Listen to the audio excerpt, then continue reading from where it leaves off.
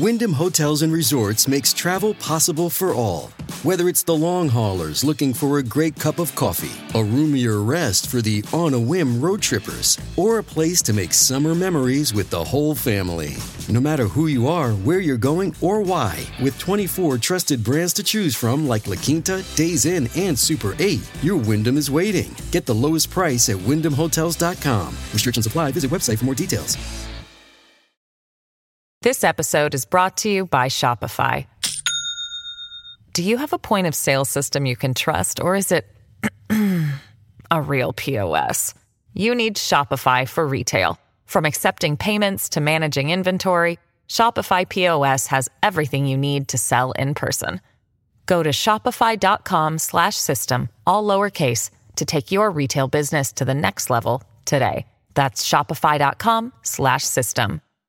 Hey, it's Ryan Reynolds, and I'm here with Keith, co-star of my upcoming film, If, only in theaters May 17th. Do you want to tell people the big news?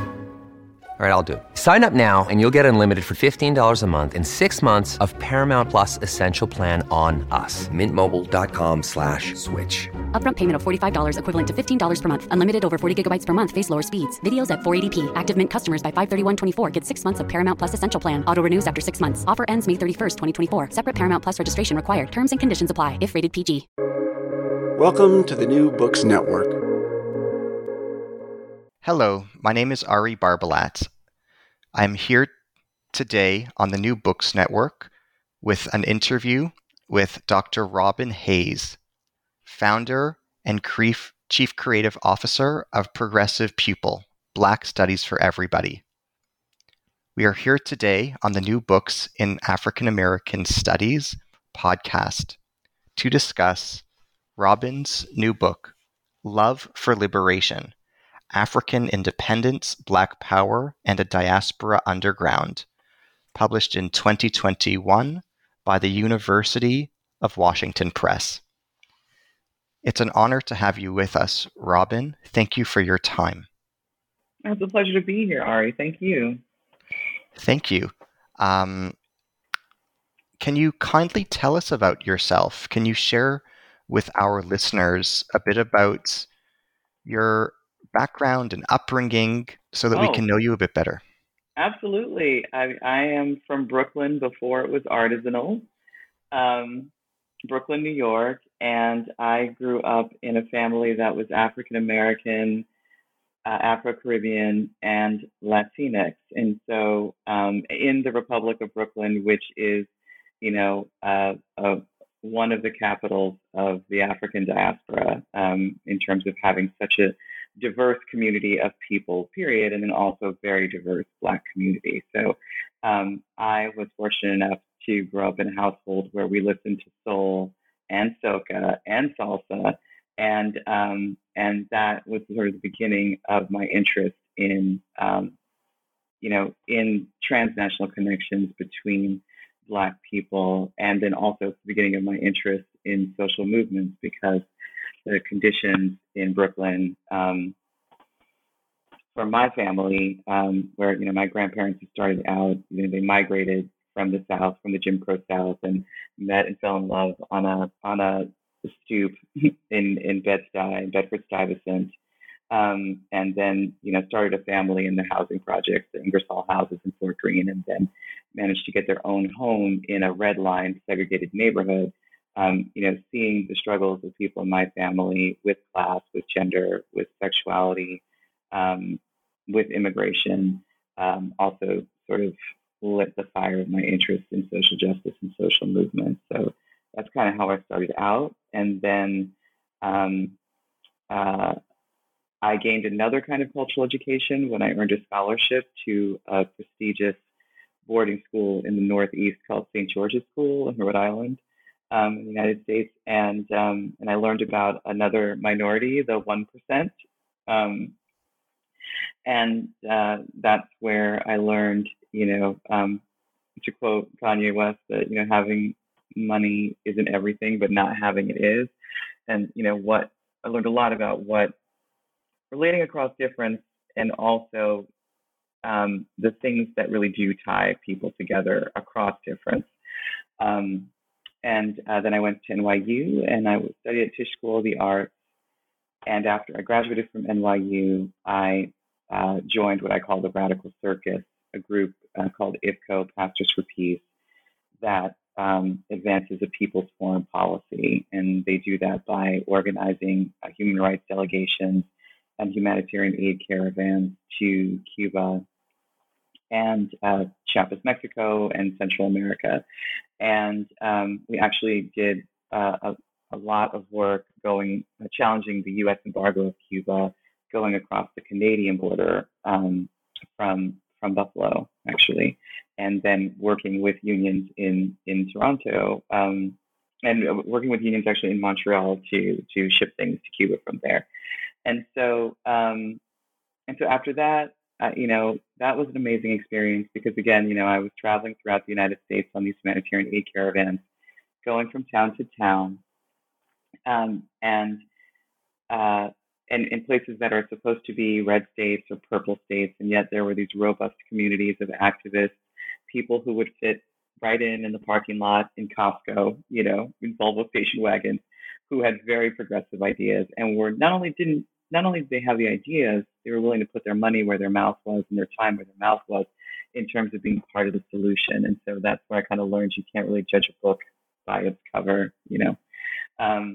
and after I did that for a while, that was a very rewarding experience, but I felt like I was kind of putting a Band-Aid on a broken leg. Like we would, bring tons of aid to Chiapas, Mexico, for example, that, which was affected by the suppression of the Zapatista rebellion, the indigenous Zapatista rebellion.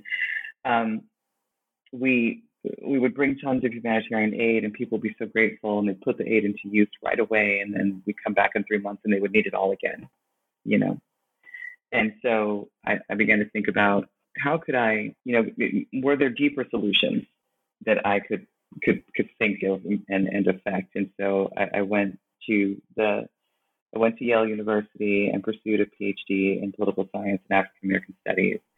And it was during that time that I became interested in content creation because I felt like I was learning so much that was so relevant to my Black, Caribbean, and Latinx and queer communities. Like, this stuff is great, but I know, my people back at East Flatbush are not necessarily going to read a 300-page, book full of like $10 words. And so that's when I began making documentaries. And one of my documentaries, Black in Cuba, is actually now available on Amazon. And I did that. And as I was doing that, I was also working first on this project, Love for Liberation, as a dissertation. And then I adopted it into a book. And so here I am talking to you. Thank you. What an amazing life lived. I'm so impressed by what you shared and the important things and initiatives you have been involved in. How did you become interested in the topic that would become this book? How did you become interested in the relationship between African independence movements and African American civil rights? Well, I had sort of witnessed the power of transnational connections between communities during my time with IFCO Pastors for Peace, because we would go stop by stop, collecting donations, telling people. My program area was Chiapas, Mexico. We would talk about what was going on with Chiapas, and what was so interesting to me was that we would go to sort of wealthier, mostly white communities, and people would be generous and give their time and give their aid and give money, but it was never as much as when we went to churches that were mostly Latinx, and folks. It was stunning, right? Because you would go places where it's like clearly folks are first generation American or have recently arrived, and they just felt invested in the success of these communities and the safety of these indigenous communities in Chiapas in a way that was just very personal and very direct, even though they were in the United States and those folks were back in Mexico. And so that's when I first began to kind of see like the power of that transnational identification. And then I saw a documentary that came out in the 90s. That is a classic documentary. It's called When We Were Kings, and it's about Muhammad Ali and his comeback after being banned from boxing due to his being a conscientious objector in the Vietnam War. His comeback to boxing, which was called by promoter Don King the Rumble in the Jungle in Zaire, which is now the Democratic Republic of Congo, DRC.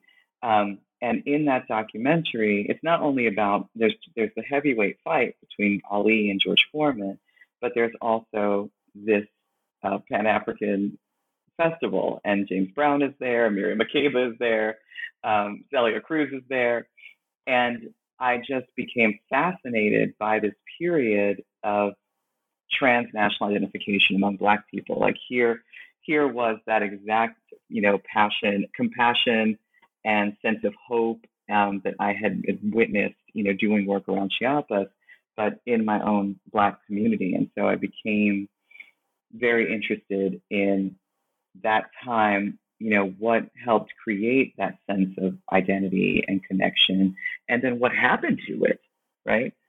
Because I was like, why are we not still doing this? This is great. And especially in light of, there's both the tradition of sort of in the Black community of embracing our African heritage, a tradition that begins or is really amplified and becomes more widespread because of this connection between Black power and African independence.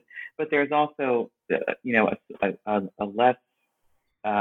less popular but still consistent counter narrative of like, well, it's Africans or us, or from the African American community.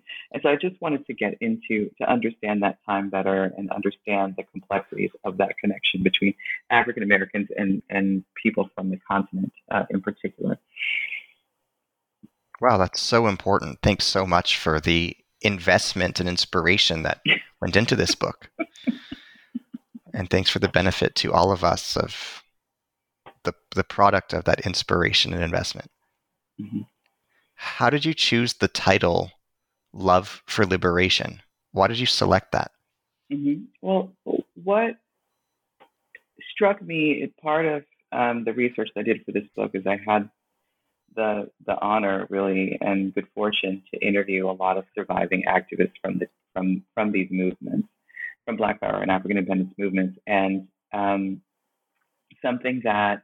two things that struck me were, one, that all of them were still committed to the values of racial justice, and we're still doing that work in some way or another decades later. And also that despite the fact that, all social movements, especially when they're effective, go through a period of being sort of mischaracterized as being rageful and angry and dangerous and violent, when usually they're not. And with these activists, it was very clear that they were all motivated by love to do this work, right? Love for themselves, love for their families, and love for their communities. And so I chose the title because, one, I see that same love for liberation, widespread among people who are committed to Black Lives Matter and committed to creating changes today. And it's people from all different backgrounds who have this commitment then and now, but also to really center the conversation away from, what we're trying to dismantle to what those of us who are concerned about equality want to build. It's a constructive project being for racial justice, and what we build and leave behind, I think, as is shown by this relationship between African independence and Black power, what we build and what we leave behind with our activism is the most important thing, is the thing that is most transformative. And so that's why I chose that title, because it really is about a love for liberation. One theme conceptually in your book is that of authenticity. There's a quote that you have that I only share in part, where you write, "This concept of individual authenticity is more problematic for Black people who have a sense of linked fate with others in their group and are often forced to witness the misrepresentation of their cultures, beliefs, and behaviors because of cultural imperialism. For these communities, the issue of authenticity is concerned mostly with the ability to make meaningful choices about aspects of life that that affect their individual and collective selves. This kind of authenticity enables Black social activists and their constituents to create alternative narratives of heritage and relations of power. What do you mean by authenticity? What are you trying to say in this passage? And how does the concept help us understand the argument presented in your book? I think the concept of authenticity as we embrace it in mainstream culture goes back to Enlightenment discourses about the individual, right? And let's face it, not just the individual, the straight white male landowning individual, right? And that, part of the argument for democracy versus monarchy was that the individual, the straight white male landowning individual, deserved free, unfettered, free expression, right? And they deserve a freedom that is about individually doing what you feel is right for you when you want to do it, right? So that's the Enlightenment concept of authenticity, which is an argument against, for democracy, against the tyranny, what they felt was the tyranny of the monarchy, of monarchies in general, right? So that is still in mainstream culture in the United States, in many parts of Europe. That is still the conversation about authenticity. It's about authenticity on an individual level. It's also an authenticity for white, straight men, right?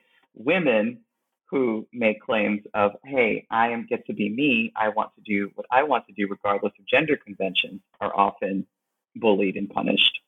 LGBTQ folk who say, hey, this is me, I am who I am, right? To quote La Cage aux Folles, right? Like, I am who I am my own creation. That is excoriated and sometimes met with violence, right? So it always has been in mainstream culture something that's reserved for a select few, right? This whole idea of individual authenticity. So that's one. Two, and then Black people, right, when we tell the truth about our experiences with racial injustice, for example, we are often punished and excoriated and met with violence, right? So authenticity has always been a privilege, a white privilege. And it's also always been something that is expressed as something for the individual.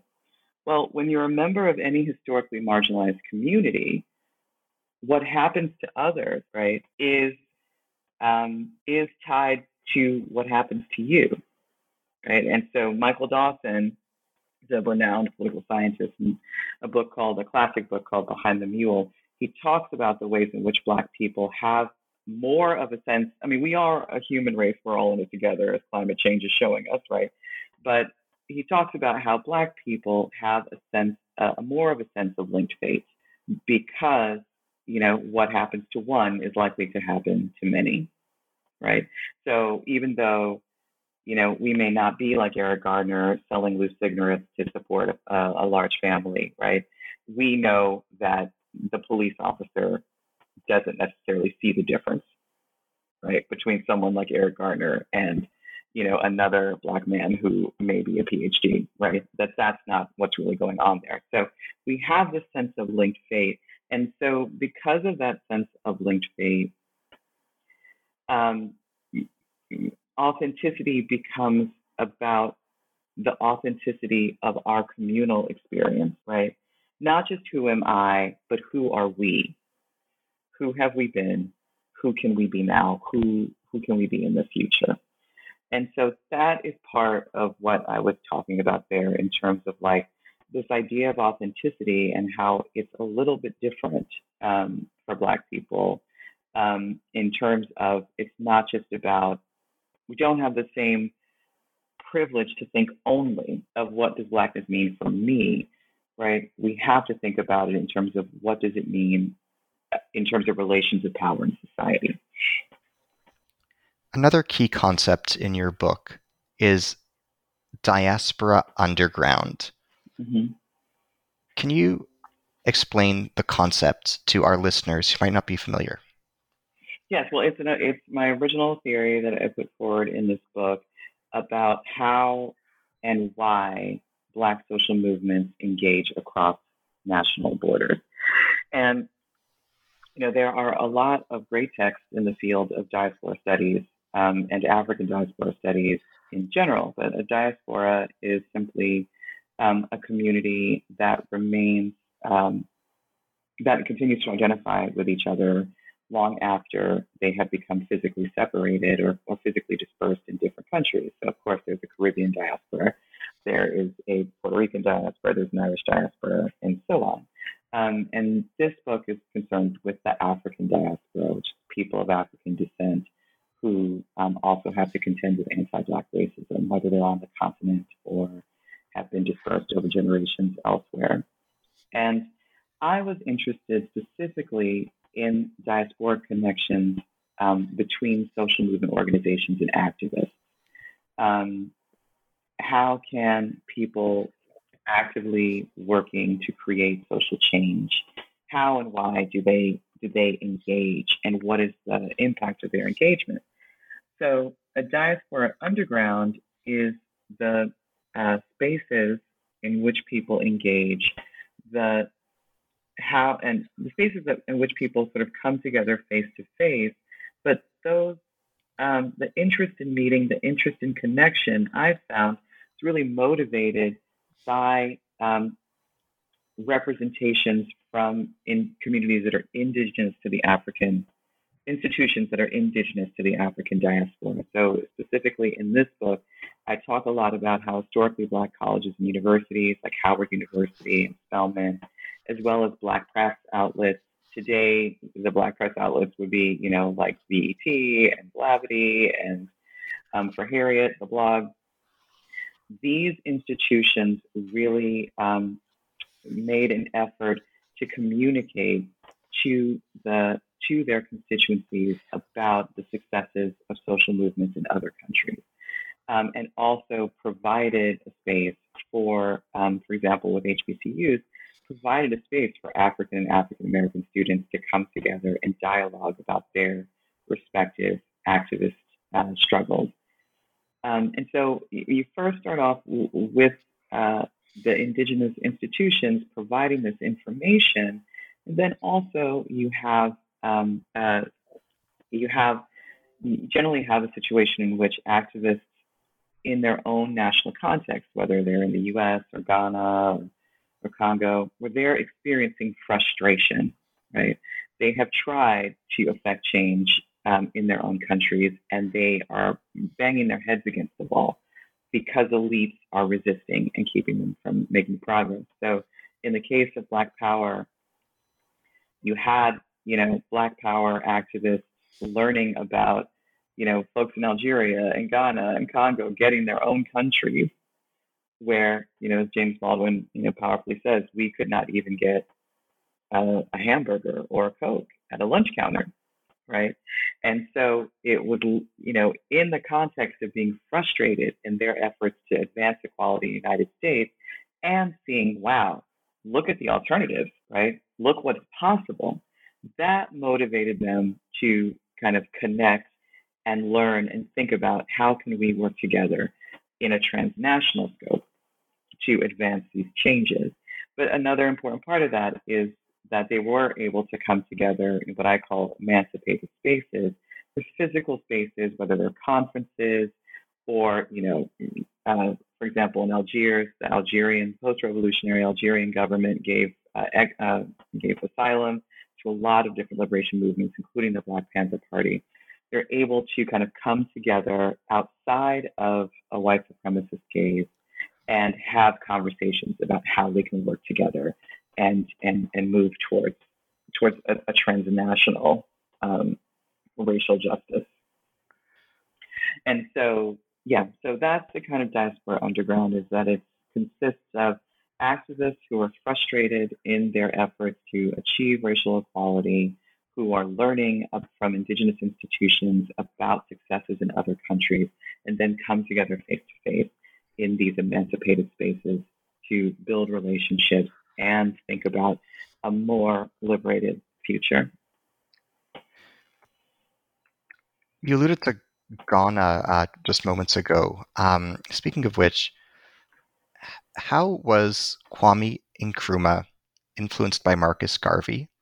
And how did Nkrumah himself inspire Martin Luther King and other African American activists? Well, what's so interesting in doing this research is I found, the period of research is 1975 to 1974 or thereabouts. I should have memorized these times by now, but it's or thereabouts. But what was interesting is when I first started researching Kwame Nkrumah, it turns out that he was actually part of a previous diaspora underground. Because I talk about in the book how diaspora underground, all social movements have what they call in social movement theory cycles of contention, right? No social movement lasts forever in one iteration. You have social movement organizations like the NAACP or the African National Congress.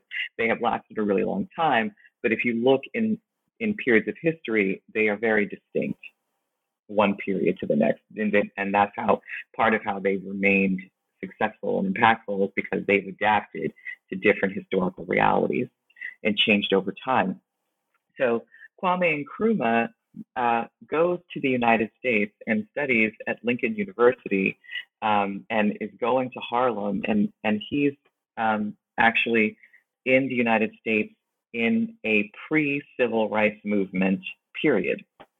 He's in the 40s and early 50s, just as the Montgomery bus boycott is starting, is when he leaves to go back to Ghana and start that cycle of African independence contention. So he's influenced by Marcus Garvey and the Universal Negro Improvement Association, the UNIA, one of the largest racial justice movements in history, by the way. He's really influenced by Marcus Garvey's conversation about, the best thing for Black folks to do is to unite across national borders, right? And this is coming also from Marcus Garvey's experience and his wife, Amy Jacques Garvey's experiences as Jamaican folks who had migrated to the U.S., right?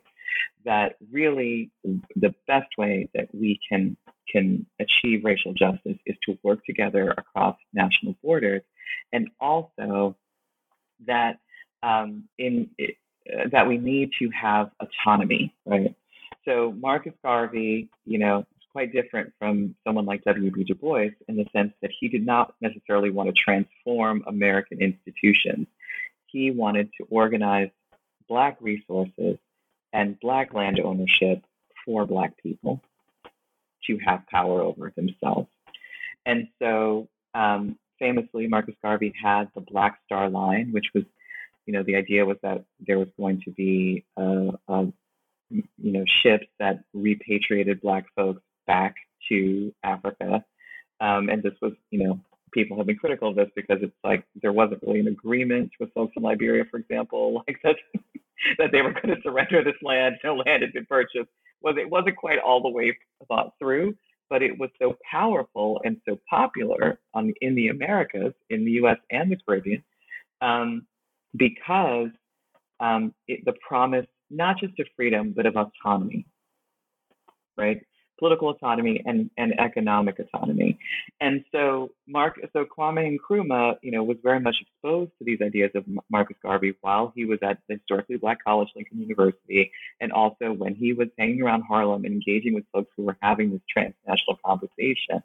And so when Ghana became independent and they got a new flag, the Black Star is still to this day on the Ghanaian flag as a tribute to Marcus Garvey and that transnational idea.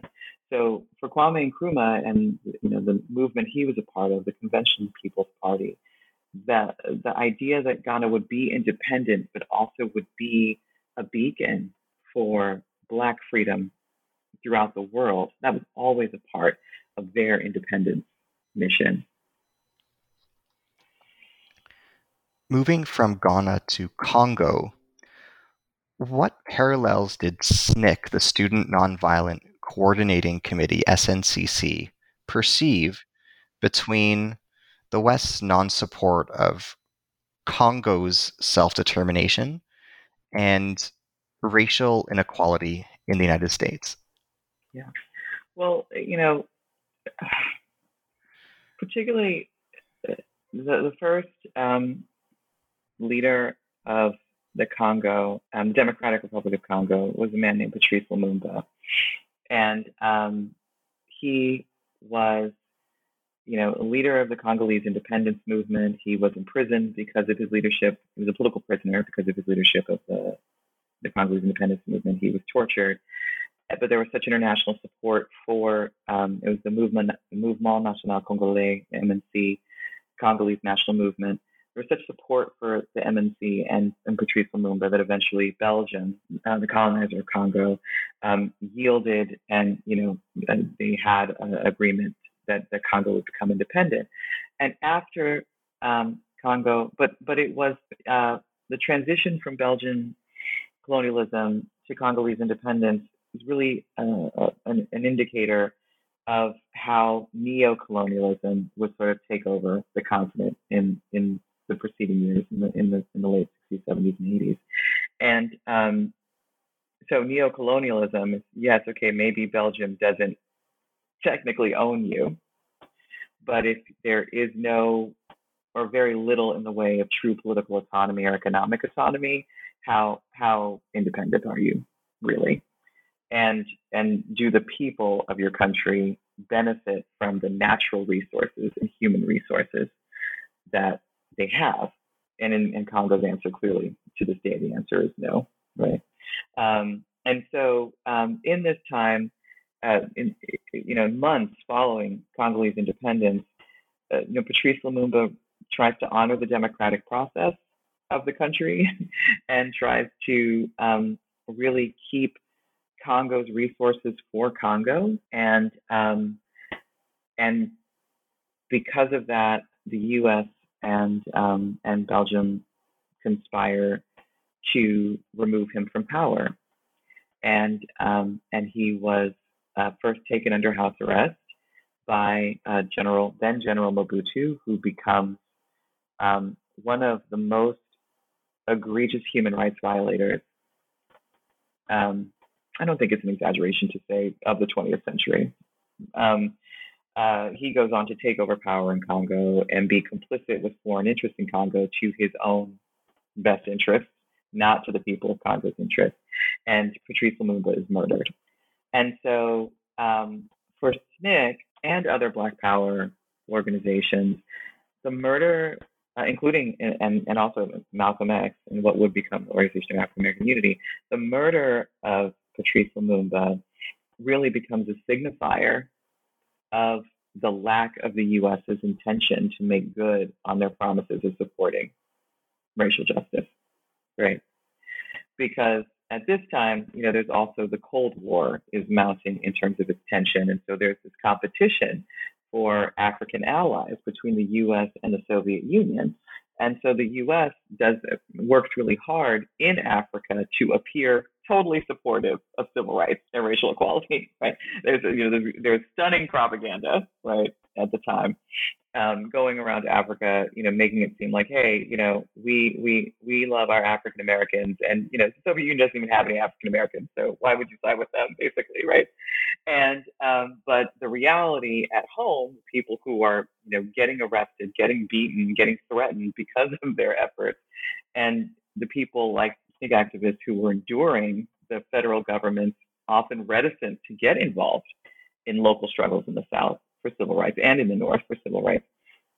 The U.S.'s complicity in Patrice Lumumba's murder really shows a lack of good faith, and also that there's a turn, right? There's a turn in the willingness of elites to escalate violence against people who are really just doing the right thing. Thinking hypothetically and counterfactually, How might history have turned out differently had Lumumba lived and survived and stayed in power? Well, counterfactually and hypothetically, which I think might be my new catchphrase. It's the Congo is so wealthy in terms of its natural resources, right? I mean, I think you can think about it in parallel to a country like Botswana, which has is the wealthiest country in Quietus is kept as the wealthiest country in Africa because of its diamond wealth, and not just because it has diamond wealth, but because the diamond wealth has been nationalized.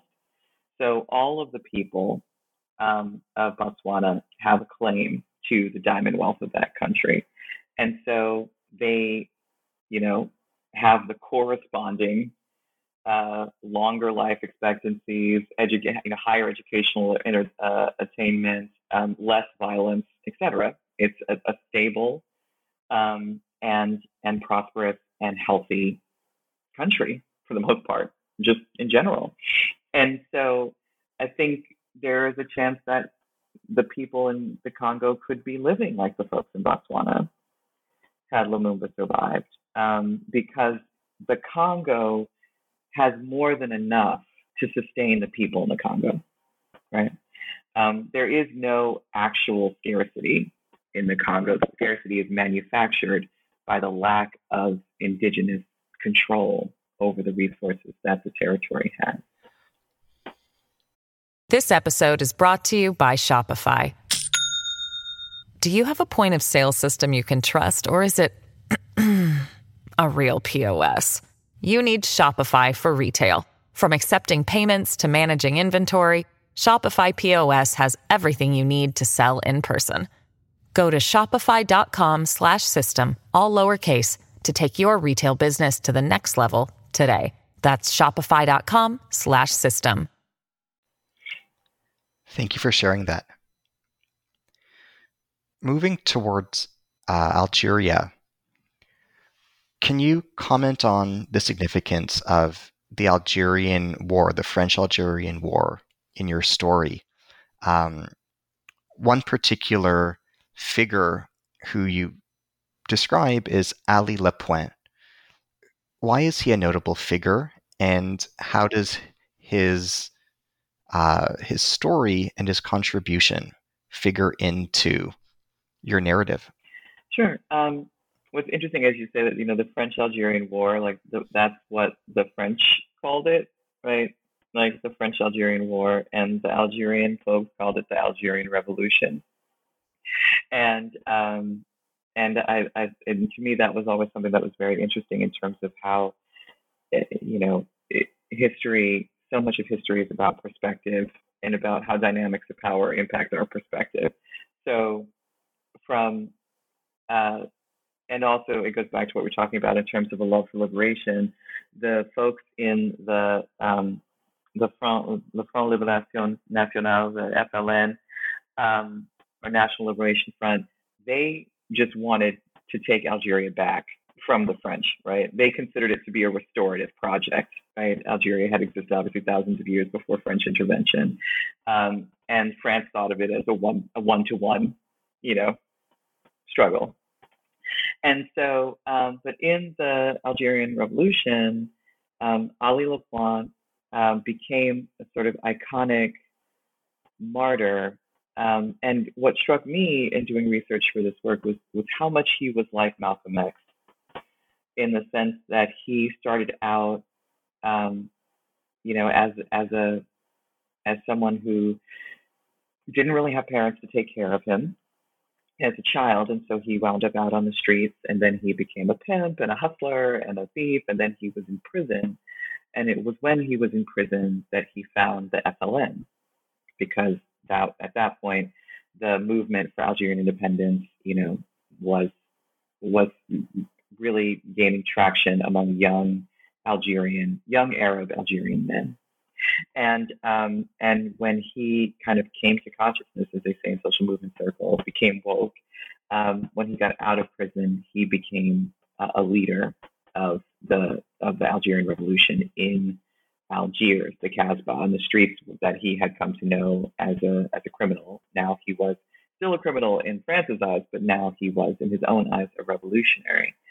And so part of why he's a notable figure is not just because of his leadership, but because the FLN kind of took him on that trajectory, which is a similar trajectory as like going from Malcolm Little to Malcolm X, growing, discovering who you actually are outside of colonial definitions of what you can be, if that makes sense, right? So he had thought of himself before he came to understand the FLN and its goals and became involved, understood himself as somebody who, didn't deserve more than to be hustling on the street and stealing and robbing and exploiting women. And when he understood, this condition is a condition, again, it's not natural, it's not inherent, it's manufactured by colonial expectation, he began to really understand himself as a man, and as a man with values, as a man with someone to contribute. Unfortunately, depending on your point of view, he eventually, in the Battle of Algiers, the French, there's a brilliant film that is fictional but doesn't feel at all fictional about the Battle of Algiers, called The Battle of Algiers. It's devastating. And but unfortunately, during the Battle of Algiers, the French really drew a hard line, I guess is the easiest way to explain it. They began using torture to expose the cells of the FLN and to find its leadership. And also the pressure, the FLN responded to the pressure by having more and more terrorist attacks on civilian locations, which initially they had pledged that they would not do. And the violence really spiraled to the point where Ali Lapointe was hiding with a few other members of the FLN, like within a wall, in a home in the Casbah. And he was discovered, and the home was bombed, and he was killed. And so his sacrifice to the struggle has become iconic over time, not just within Algeria and France, but I think internationally. But I think a big part of why he remains resonant is how he began, and how much of himself he was able to reclaim through his activism. What was the significance of the bombing of the Casbah by the Pieds Noirs? And how did the FLN retaliate? How was the bombing of the Casbah significant in the history of the Algerian Revolution? And how did the FLN retaliate and respond? Well, I think the Pieds Noirs that's a term for white settlers in Algeria.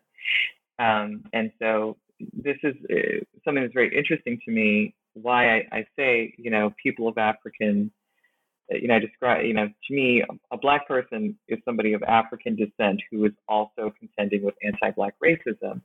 And I think it's important to be specific about that, because there are white people who are African. Yves Saint Laurent is from Algeria, right? And so I think it's important to recognize, when you have settler colonialism, you have folks who have legitimate claim to the identity.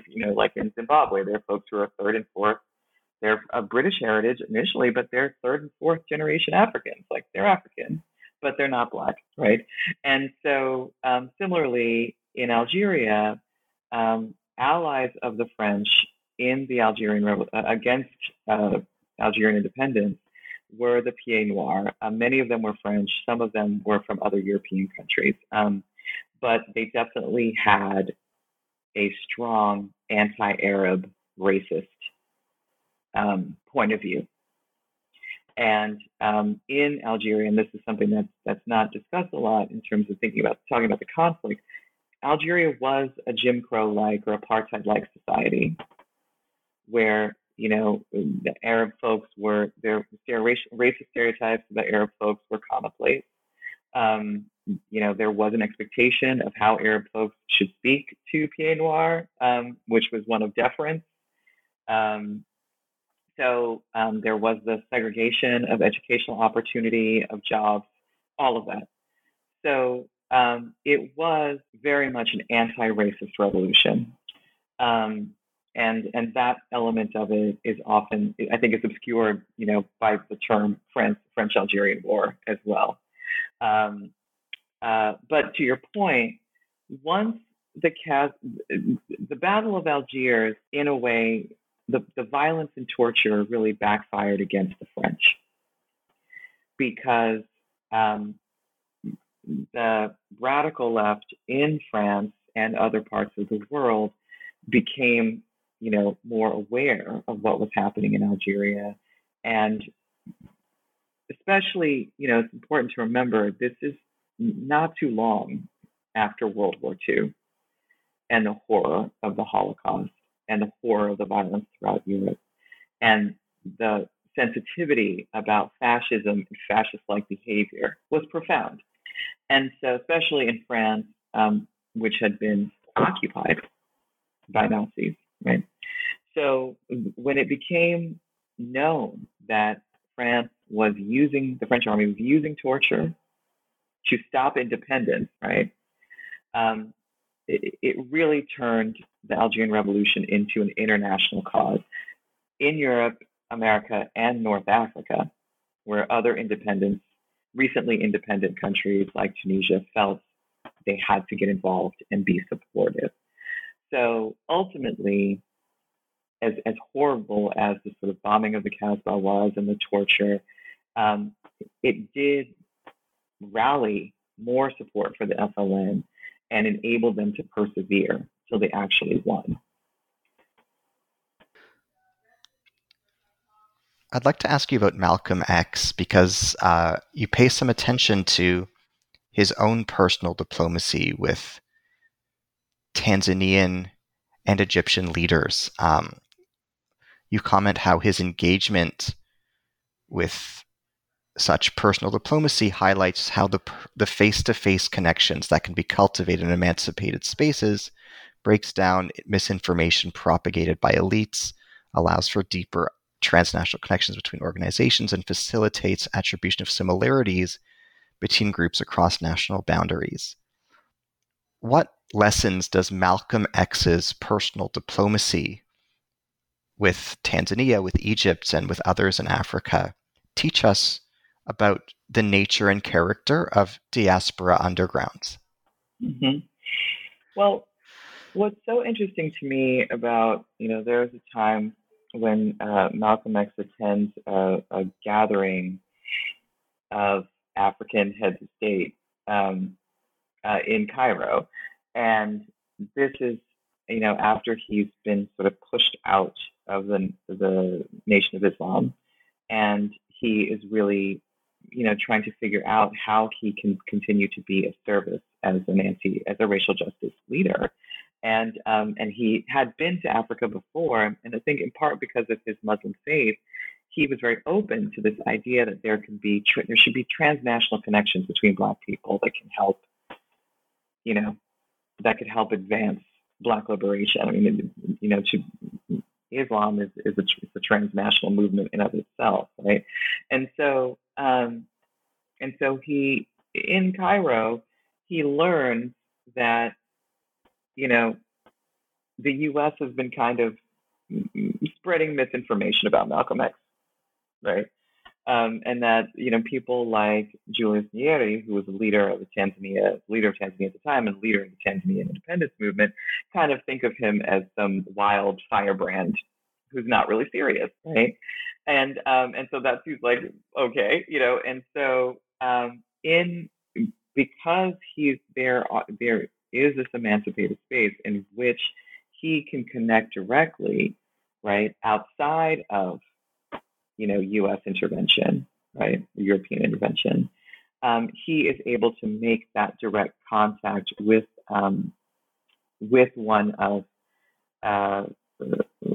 someone in Nayeri's government, and they can see for themselves, right?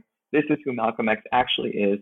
This is what he wants to do, and they actually allow him to address to address the conference, and it's one of his most famous pieces of oratory, Appeal to African Heads of State, where he talks about what's actually happening in the United States with civil rights. And at the time, there were rebellions. There were a few rebellions in northern cities of the United States, and he spoke to that specifically. And so I think, it's really important to see in that example how important it is for Black activists to have the ability to sort of connect in these unfiltered environments where they can learn the truth about each other, because they can be misrepresented and their goals can be misrepresented and distorted to Black activists in other countries.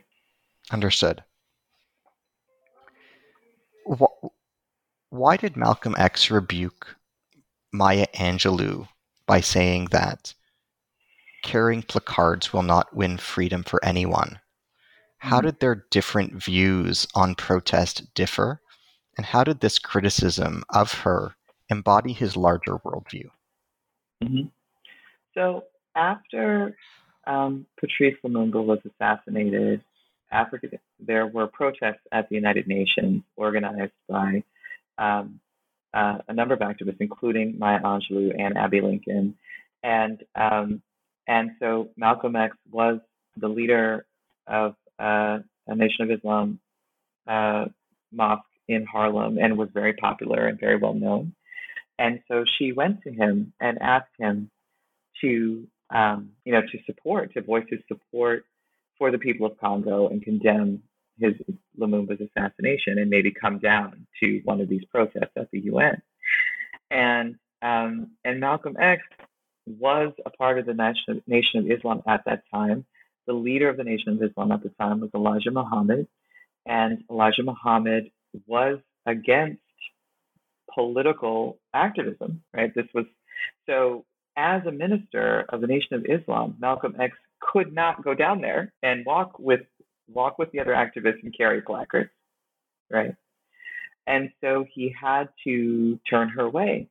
But it was at the same time, he spoke of, in his autobiography, he spoke of his increasing frustration with this limitation of the Nation of Islam, right? That here he was being asked all the time to comment on race in America and racism in America and how it impacts Black people. And at the same time, he was not allowed to do anything about it concrete. So once he is pushed out of the Nation of Islam, he had the freedom to become explicitly political in his action, right? Whereas before, he was only able to be a critic. After he was pushed out, he began to find a way to be constructive in terms of what he wanted to build as an alternative. Who was Fannie Lou Hamer? Can you elaborate on her and her personal story? I'm laughing because I'm like one of the greatest humans of all time, basically. Yes. Absolutely. Fannie Lou Hamer, who was Absolutely. I don't know, the best. Yeah. Yeah, so for folks who are not familiar with her, Mrs. Fannie Lou Hamer was an African-American woman who was a sharecropper's daughter, and I believe a sharecropper's wife, who actually is a really stunning example of what SNCC, the Student Nonviolent Coordinating Committee, called indigenous leadership, right? And the whole idea of indigenous leadership, I mean, we know about charismatic leaders like Martin Luther King and Malcolm X, and today we have Patrisse Cullors Khan and Alicia Garza and Opal Tometi, the founders of Black Lives Matter. We have the Obamas, right? Charismatic leaders are those folks that can stand in front of a crowd and electrify. And can be avatars for our aspirations, right? Cesar Chavez, those are, or Dolores Huerta, right? Those are, or Marsha P. Johnson, even, right? Those are charismatic leaders. Indigenous leaders are folks who are grounded in the community that is affected by the problem. Yes. And have developed relationships and respect because of their willingness to do the work, right? And so I would always joke with my students, like everybody knows the person who makes sure everyone signs the birthday card, or everyone knows, what the registry is for the baby shower, right? Or organizes the carpool, right? Or, puts together the school play, right? Everybody knows that person in their social circle, the people in their social circle that can be relied on to help advance the collective and get things done, right? And those people are often women, right? And not only solely, but often women. And so Fannie Lou Hamer was such an Indigenous leader. And when the Student Nonviolent Coordinating Committee began organizing in her area and began talking with folks about, would you be willing to help us get people to sign up to register to vote, she got on board, and she became one of their most impactful organizers and leaders. And so unlike someone like Stokely Carmichael or Ruby Joyce Robinson Smith or James Foreman or Bob Moses, may he rest in power, recently passed away, she wasn't somebody who came from the north to the south to help out. She was a lower income Black person in the region, in Mississippi, who was trying to transform her own life and her own access to political power. So that was Fannie Lou Hamer. And in the book, I talk about how, during Freedom Summer, Fannie Lou Hamer, like many SNCC activists, was attacked and brutalized by police because of her activism, lived in fear for herself and her family, and yet persevered.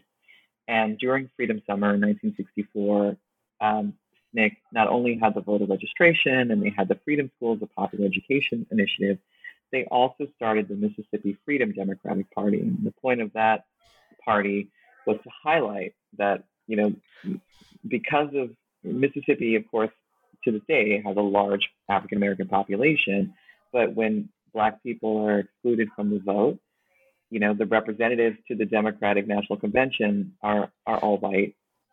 All the people in the ticket are white. There's no Black representation.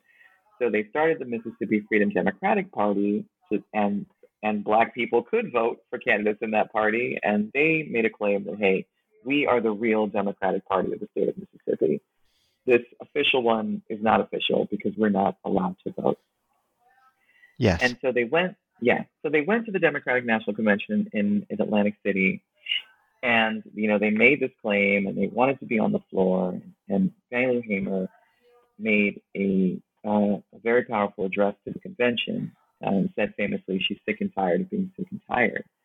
And she talked about everything she had been through in terms of being beaten and the climate of fear.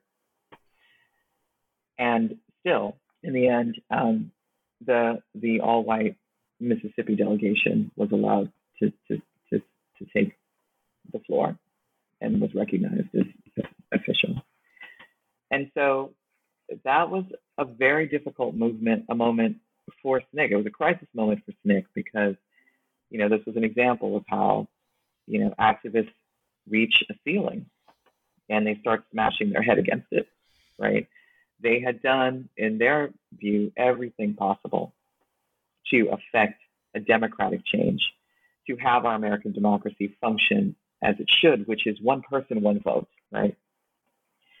And the Democratic Party turned their back on them. So Harry Belafonte, who had a connection with the leader of independent Guinea at the time, Sékou Touré, Harry Belafonte, seeing the burnout, seeing the exhaustion and the discouragement, encouraged Fannie Lou Hamer and a few other leaders of SNCC to take a trip to Guinea. And Fannie Lou Hamer talked about how that was a transformative experience for her. And it's important to remember, this is 1964, where not only, there's no social media, there's barely television, really. Like, television isn't really in color that much, right? We don't have the easy access to information, didn't have the easy access to information and imagery as we do now.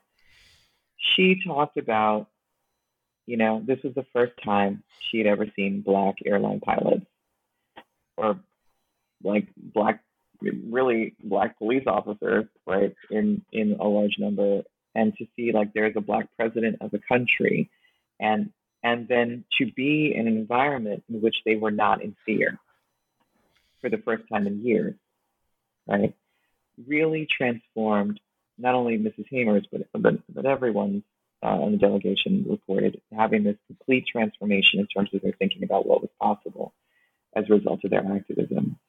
So it really, having that engagement in the Emancipated Space of Guinea in fall of 1964 really helped Mrs. Hamer and her fellow activists understand that there was something possible, perhaps even greater than what they could achieve with one person, one vote, and that it was worth it to continue. In the closing pages of your book, you end with a series of salutes. You write, "A salute to everyday Black people who throughout the African diaspora must use their resourcefulness, wit, and grace to survive against the overwhelming odds. A salute to ancestors who gave their lives in the past so that today's struggle is possible. A salute to those who remain in exile and prisoner on the ground as Indigenous leaders. A salute to the miraculous diasporic splendor of Black culture and the ways in which it helps us find joy, community, and self-love. A salute remains a powerful and unifying act because Black suffering and excellence are so often made invisible by the negligence and hostility of dominant institutions." What can we learn from the virtue ethics embodied in the individuals and characters and personalities presented in your book and alluded to in the passage that I've just shared? Is there any particular story, episode, or individual which personally impacted you or that you carry with you as a role model or as a personal inspiration? Can you share some thoughts on what you meant by that passage and the virtue ethics that you try to live by as you learned of them in the characters and personalities that you shared, and what can ordinary people learn from these virtue ethics? To me, one of the most inspiring things about the folks I interviewed and the folks that I read about in depth for this project was, one, their belief that the world we need is possible sooner rather than later. I think, systemic inequality, whether it's racism or homophobia, sexism, there's classism, there's so much work to do. It can feel like a mountain that can't be moved, And folks like Mrs. Fannie Lou Hamer and Malcolm X and Kwame Nkrumah, they were willing to just move that mountain one pebble at a time, And no one, I think, from that time feels that they succeeded in everything that they were trying to do, right? Like their vision for a truly just society, we're still working on that all these decades later, but there is no question that they did move a part of the mountain. Yes. Right. And so to me, that is one of the biggest takeaways is that, organizing does work. It may not accomplish everything we hope in as fast a time or in our lifetime, but it accomplishes something. And yes. that should encourage us to think about what we can improve in our own neighborhood, institution, community, social network, whatever it is, right? Start with that and stay consistent with that and see what grows. So I definitely salute to that. Salute to people who are, again, maybe not icons, right? Like Mrs. Hamer or Malcolm X, but the people who are actually doing that work on a small scale, but impactful scale on a regular basis. I think also another thing that I took away is how empowering it can be to have an expansive view of your identity. So many of the activists I talked to, the Black activists I talked to, really spoke about how much more pride and self-esteem they experienced, understanding that Blackness was international in scope, and that there was more possible when we relate across national differences. And I think that is super important now because we have so much more diversity, ethnic diversity in the Black community in North America than we have had before, right? So, as I was saying, growing up in Brooklyn, it's like folks were African, folks were Caribbean, folks were Latinx, folks were African American, and you learn so much about the scope of this identity, having all of that to experience and engage with on a regular basis. So I think the more we can think about how we can relate and connect across difference rather than how we can sort of dig down in those differences and be in conflict with each other, I think the more we will be able to find solutions that create the world we all need. Thank you for being so generous with your time, your intellect, and your erudition as to participate in our dialogue and interview today. As we bring this interview to a close, what are you working on now and next? Mm-hmm. Can you share with us some of your current work and engagement since the completion of Love for Liberation? Sure. Well, I right now am working on I'm writing for a television series called Sandokan, or tentatively called Sandokan. That's from the producers of Transformers, The Shield, and Devils. And so hopefully that will be coming to screens within a year or so. And also I am working on adapting Love for Liberation into a documentary series. So those are the kind of two projects that I have coming out next. Wonderful. I wish you only the best of luck in bringing those projects to fruition and seeing them through. Thank you so much, and thanks to everyone for listening. Thank you. It was my honor to be in communication with you and in dialogue today. Thank you for your time and for how much you shared with us. To our listeners, this has been Dr. Robin Hayes, author of Love for Liberation, African Independence, Black Power, and a Diaspora Underground, published by University of Washington Press, 2021. I'm your host, Ari Barbalat, with the New Books Network. This is New Books in African American Studies. Thank you.